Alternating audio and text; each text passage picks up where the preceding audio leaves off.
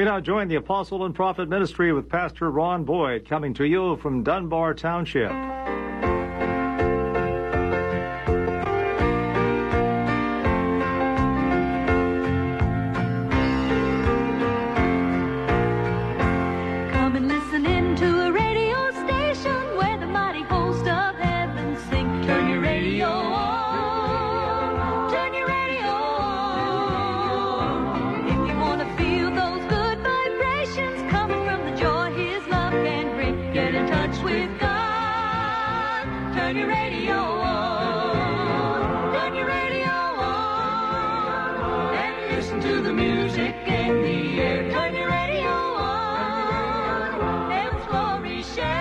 Praise the Lord, everybody. This is Brother Ronnie Boyd coming to you again today with the Apostle and Prophet Ministry.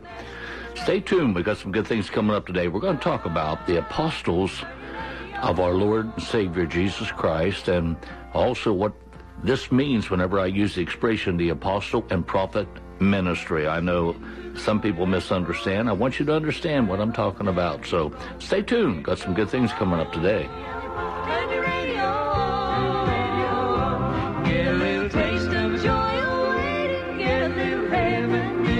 So get in touch with God.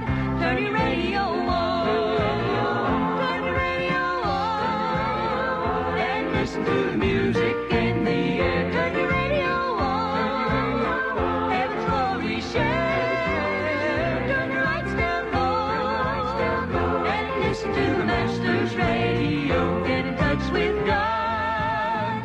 Turn your radio on.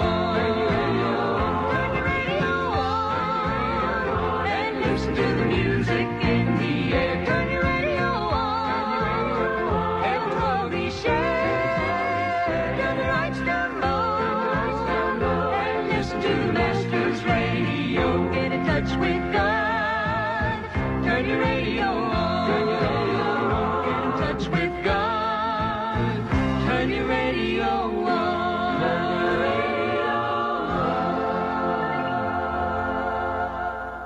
All right, at this time we have a song from the Statler Brothers. It's a song that they sang about the 12 apostles. I always like that song, and so I want to play that for you at this time, and then we're going to go into the Word of God about these apostles, what an apostle, a prophet is, and things like that. Many disciples to help him spread the Word, but most of them left him because they just didn't have it. And the only way to get it is for God to give it to you. So he was left with 12. 11 good men and 1 devil. But the ministry had begun. Things were starting to build. Jesus and the brave apostles 12. Simon, Peter, Andrew, James, and Philip, Thomas, Matthew, Bartholomew, and Simon, Judas, James, and John. Andrew, go and tell your brother Peter to come a-running. Tell him the one he's waiting for is waiting for him. The 2 he called the sons of thunder quit their jobs this morning, and for eternal revenue Matthew is cashing in. Philip tells Bartholomew there's something good from Nazareth. They've never met, but Jesus seems to know him through and through. And Thomas, he'll go with you, don't you doubt it for a minute. James, blessing, Judas, and the zealot Simon too. Simon, Peter, Andrew, James, Philip, Thomas, Matthew, Bartholomew, Simon, Judas, John. Traveling round from town to town, preaching gets expensive. So they took along some women who took along some well. And the 12th one was chosen to be their trusted treasure. Would you believe Judas Iscariot himself?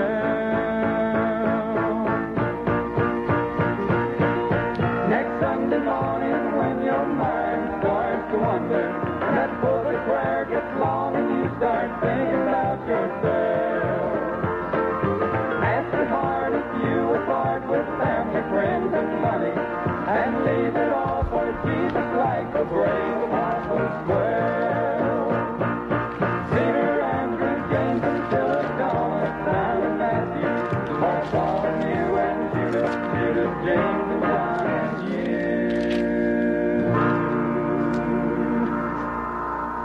When I think about the 12 apostles, not only the 12, but the 70 that Jesus sent out, and in the 9th chapter of the book of Luke, you read about the 12, and then the 10th chapter, Jesus sent also 70 out.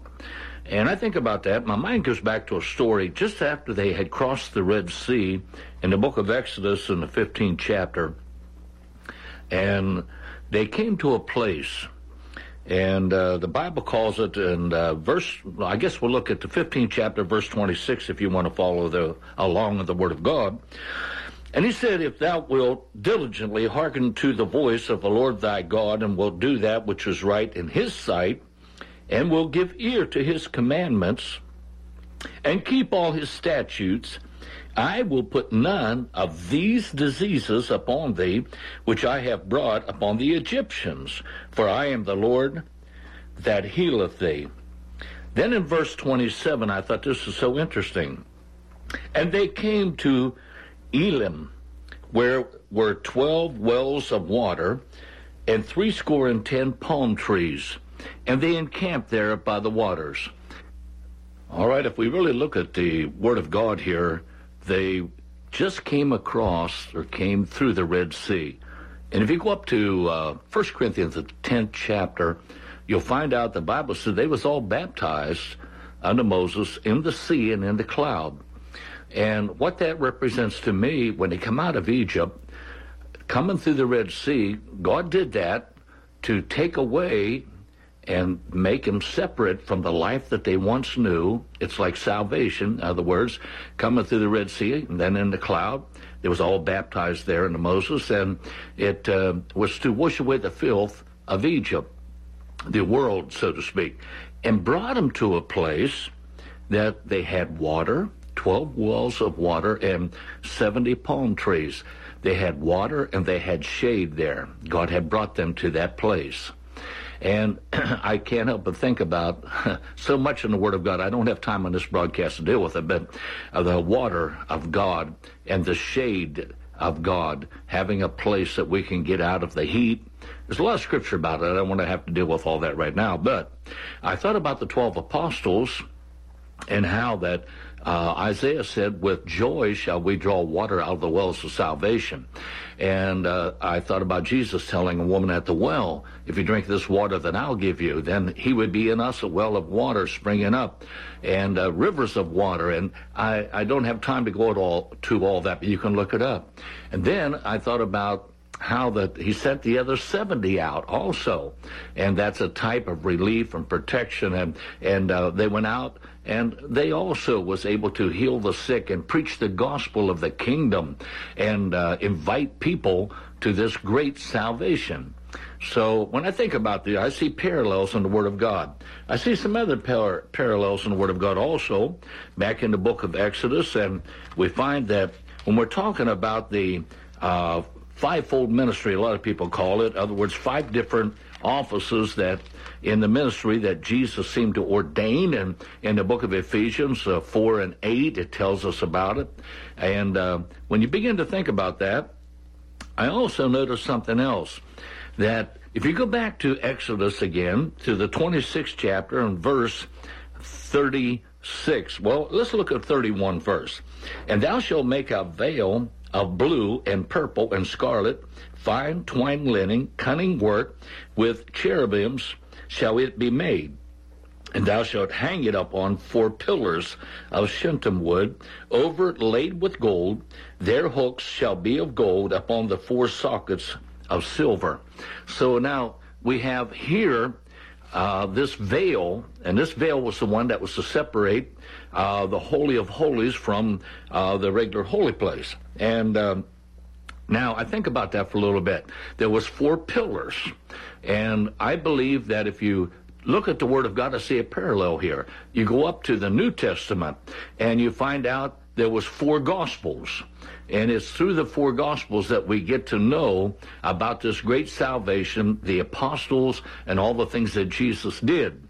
And he was the access for us. And over in Hebrews it tells us that having the boldness to enter into that which is holiest of all, that is to say through the veil of his flesh. So he was the access for us into the Holy of Holies, where the power of God, where the Holy Ghost is. And we find that in the four Gospels, that story. Then he sent these apostles out. And like I say, in the 70. But over in the book of Ephesians, he mentions that there would be apostles, prophets, evangelists, pastors, teachers, and there happens to be 5 different groups that he mentions there. And I got to thinking about that. Now, getting into the tabernacle, back to the 26th chapter of Exodus and verse 36, and thou shalt make an hanging for the door of the tent of blue, purple, scarlet, fine twined linen, wrought with needlework, and thou shalt make for the hanging 5 pillars of shittim wood, overlay them with gold, and their hooks shall be of gold, and they shall cast 5 sockets of brass for them. All right, this is to get in when you're coming in to that tabernacle. And I couldn't help but think that hanging was hanging upon 5 pillars. And I thought about that ministry that God had given to the church. 5 pillars. And the ministry, that's the access. And the Bible even says in Ephesians 2 and verse 20, we are built upon the foundation of the apostles and prophets, Jesus Christ himself being the chief cornerstone. So when you begin to put all that together and think about it, that I see such a parallel there with the Word of God. Also, back in the 30th chapter of the book of Exodus, you can read this. It's about the anointing oil. And they was instructed to make an anointing oil and anoint the tabernacle and everything. And that anointing oil was made up of 5 different ingredients. And again, I think about the anointing for the church. The anointing for the church is Christ himself. Christ means the anointed one. And the head of every woman is the man, but the head of every man is Christ. That's the anointing. The head of Christ is God. And that anointing for the church was made up of 5 different ingredients. I think that's a type and shadow of something to come, which I believe is that ministry that he speaks about over here in Ephesians, the 4th chapter. And then I've heard people say, well, today, Brother Boyd, there cannot be apostles and prophets today. That was done away with. Well, the only thing I can say to that, I can find where God put him in the church, and why he put him in the church was for the perfecting of the saints and the work of the ministry till we all come to the understanding and perfection that God wants us to have. And I don't see any place where he took them out. Now, I did read over in the book of 1 Corinthians, the 12th chapter, how that he mentions that again. And he says here, and God has sent some, verse 28 of the 12th chapter of 1 Corinthians, and God has set some in the church, first apostles, secondarily prophets, thirdly teachers. Now they're set in the church. Is there a church yet today? If there is, I believe that there should be these offices in the church yet today. But anyway, we'll go on here. And he set them in the church, and he said, thirdly, teachers. After that, miracles, the gifts of healing, helps, governments, diversities of tongues. And he asked the question, are all apostles? Are all prophets? Are all teachers? Are all workers of miracles? Have all gifts of healing? Do all speak with tongues? Do all interpret? But covet earnestly the best gifts, and yet show I unto you a more excellent way. Now, God put them in the church. And now a lot of people say, well, right there, see, no, you don't have to speak in tongues to have the Holy Ghost. Well, I believe that when the Holy Ghost came, everything I find in the Word of God, in the New Testament, even Jesus himself spoke in tongues on the cross. And but I find that whenever the Holy Ghost came, they did speak in tongues and magnify God or prophesied. And so I'm going to stay with that. Now, I do believe that some get a gift of tongues, and some will get a gift of interpretation. Not everybody gets that, and not everybody gets the working of miracles and all these different things. Not everybody is an apostle. Not everybody is a prophet. But I do want to say this, and this is what I mean when I call this the apostle and prophet ministry. I have a reason for that. And we find people don't realize, but in the book of Hebrews, the 3rd chapter, we read this, that Jesus Christ himself, now we're partakers of that same calling, he said, holy brethren and partakers of that heavenly calling, or the same calling. And he said here that Jesus Christ was the priest and apostle. So then Jesus is an apostle. Why was he an apostle? Because he was sent by God to do a certain work. And he even said in John 20, verse 21, he said, as my Father has sent me, so send I you. Then, so that makes him an apostle. Was he a prophet?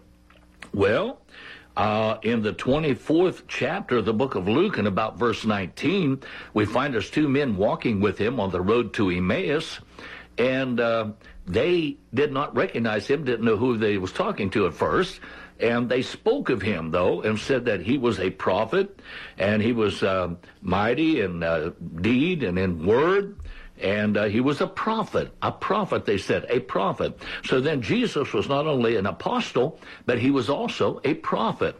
Then we also have to recognize the fact in the 4th chapter of the book of Luke in verse 43 that he definitely was an evangelist, because he told them at that time he must preach the word of God in other cities. He had to preach the gospel of the kingdom in all these other cities. And then Peter testified in the 10th chapter of the book of Acts that he went about, he was anointed of the Holy Ghost, he went about doing good and healing all that was oppressed by the devil. So he did the work of an evangelist. Well, then we find that he was also a pastor. In 1 Peter 2:24 and 25, Peter tells us that whenever he went to Calvary, went to the cross, he bare in his body not only our sin, but our sickness. And he paid that penalty right there.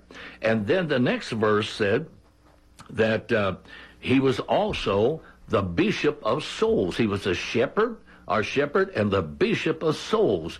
So that meant that he was also a pastor. And then we go and look at another thing. In the 3rd chapter of the Gospel of John, Nicodemus speaks to him, and Nicodemus had come to him by night, and he made a statement. He said, Rabbi, I know that thou art a teacher sent from God, for no man could do these things that you do, except God be with him. So he's acknowledging that he is a teacher. So the Word of God confirms the fact that if you have Jesus Christ in your life, then you have the apostle and the prophet, the pastor, the evangelist, the teacher, all different 5 ingredients in that anointing. And so I find in the church today, I still believe that it's possible, amen, if you have Jesus, that you can have an apostle or a prophet or an evangelist, pastor, teacher, and they're mentioned in the New Testament. Now, I realize over in the book of Revelation, it talks about that city John saw, and the 12 foundations had names on them, and the names were the 12 apostles of the Lamb. So then you find many people say there cannot be no more because there were just 12 apostles of the Lamb. All right?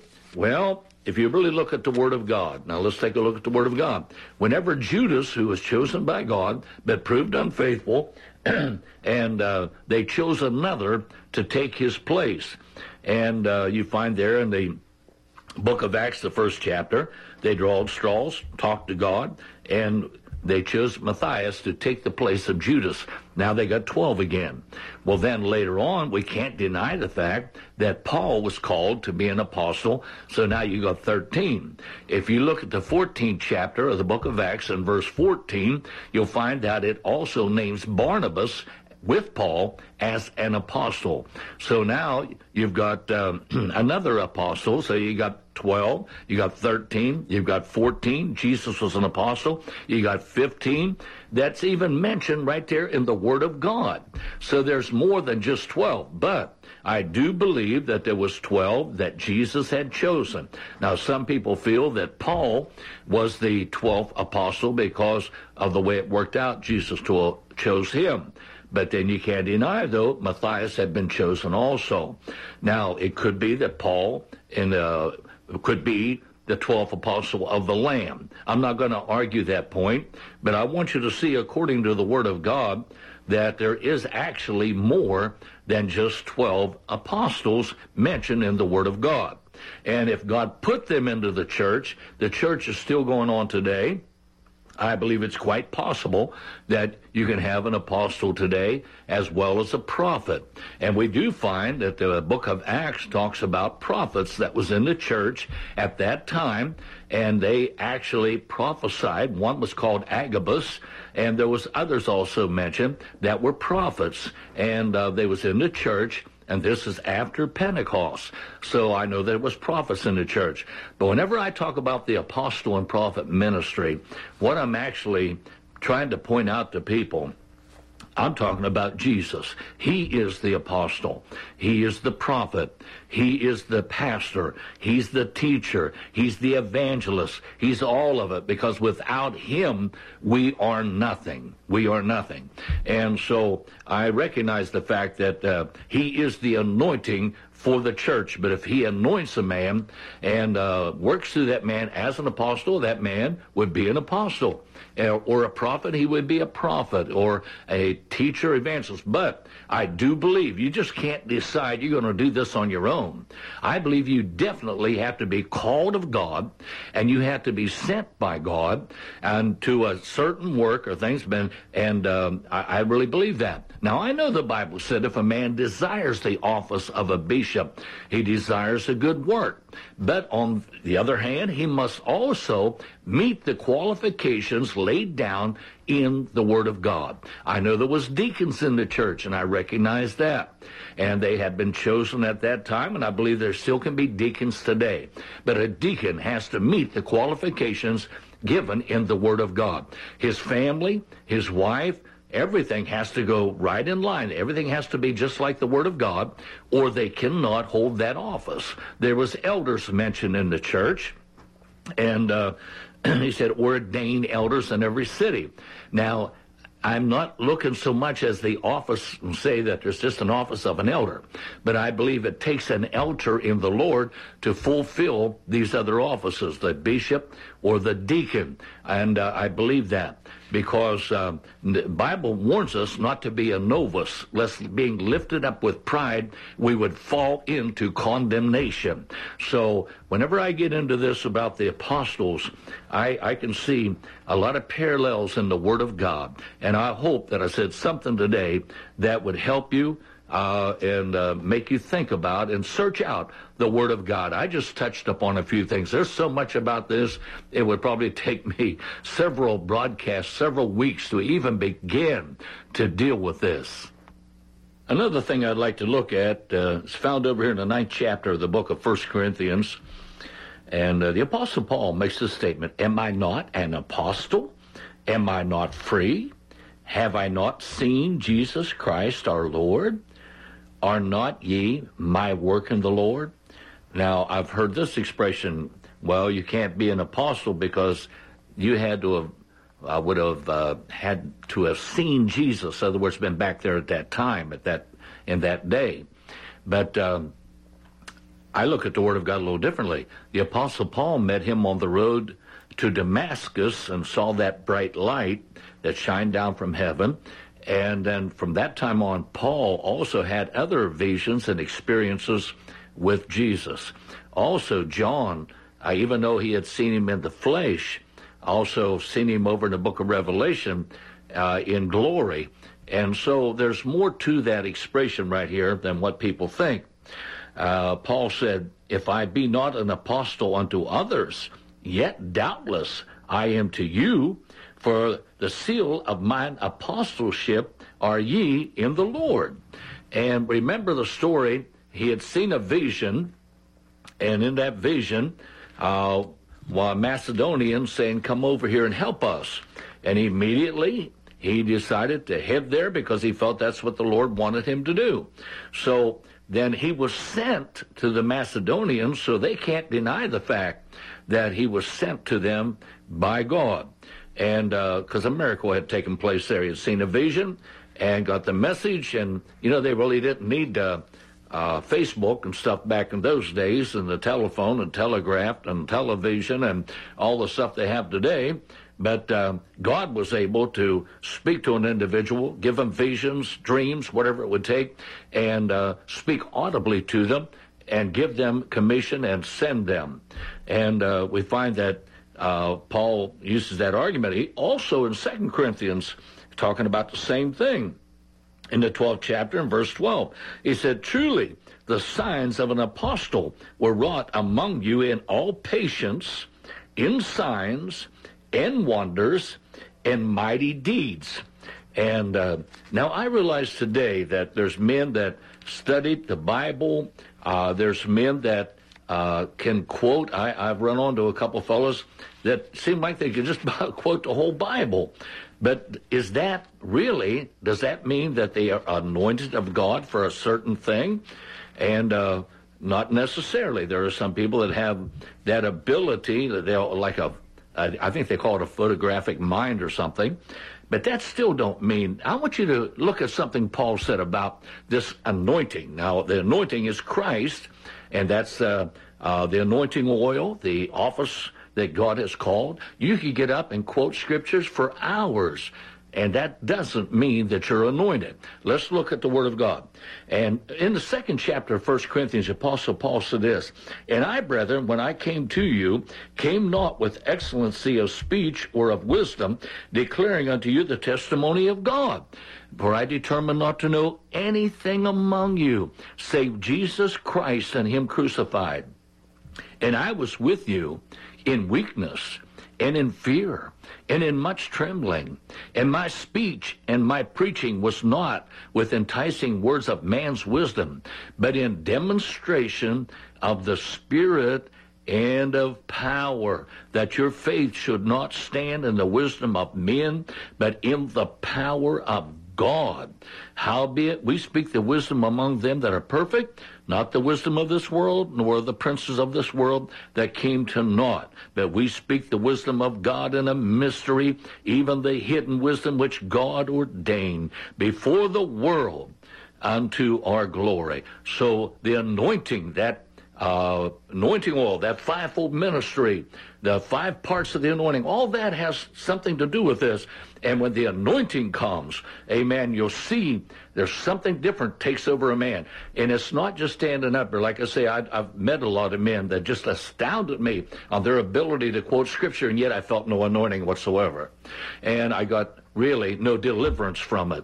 And now that might sound strange to you, but when the Word comes with power, when Jesus spoke the Word of God, they said his Word was with power. And there's a difference. And that's something that a lot of people can't get a hold of. But I know the difference. I've had some experiences in God, and I know what the anointing is all about. I have felt his anointing, and it's just a powerful, powerful thing. Well, I see our time is gone again today. We'll see you next week, same time, same station, with the Apostle and Prophet Ministry. And you have been listening to the Apostle and Prophet Ministry with Pastor Ron Boyd, inviting you to join him again next Sunday morning at 8:30 here at your local station, 590 AM, 101.1 FM, W266DB, WMBS Uniontown.